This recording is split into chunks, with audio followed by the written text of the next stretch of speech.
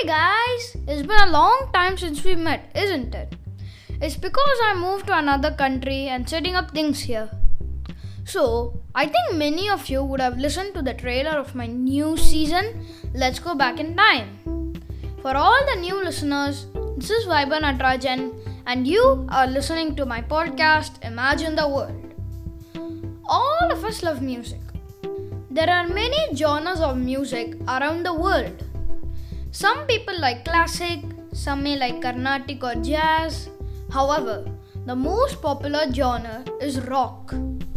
So, I am starting this season with the history of rock music. Rock music is a broad genre of popular music that originated as rock and roll in the late 1940s and early 1950s in the United States. The founder of rock music is Chuck Berry. He invented rock and roll in 1955. The first rock song was Rocket 88, which was composed by Ike Turner. Ike Turner's band is named as Ike Turner and the Kings of Rhythm. The king of rock and roll was Elvis Presley, who was born on 1935. I think many of you would have heard about him.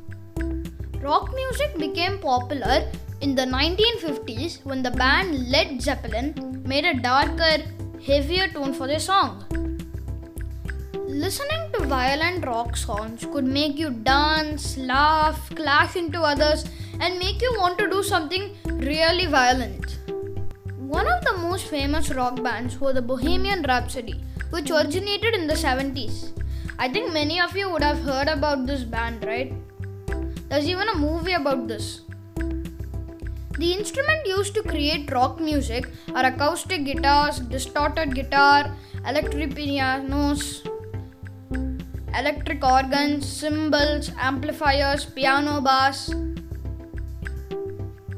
The first female rock singer was Janis Joplin.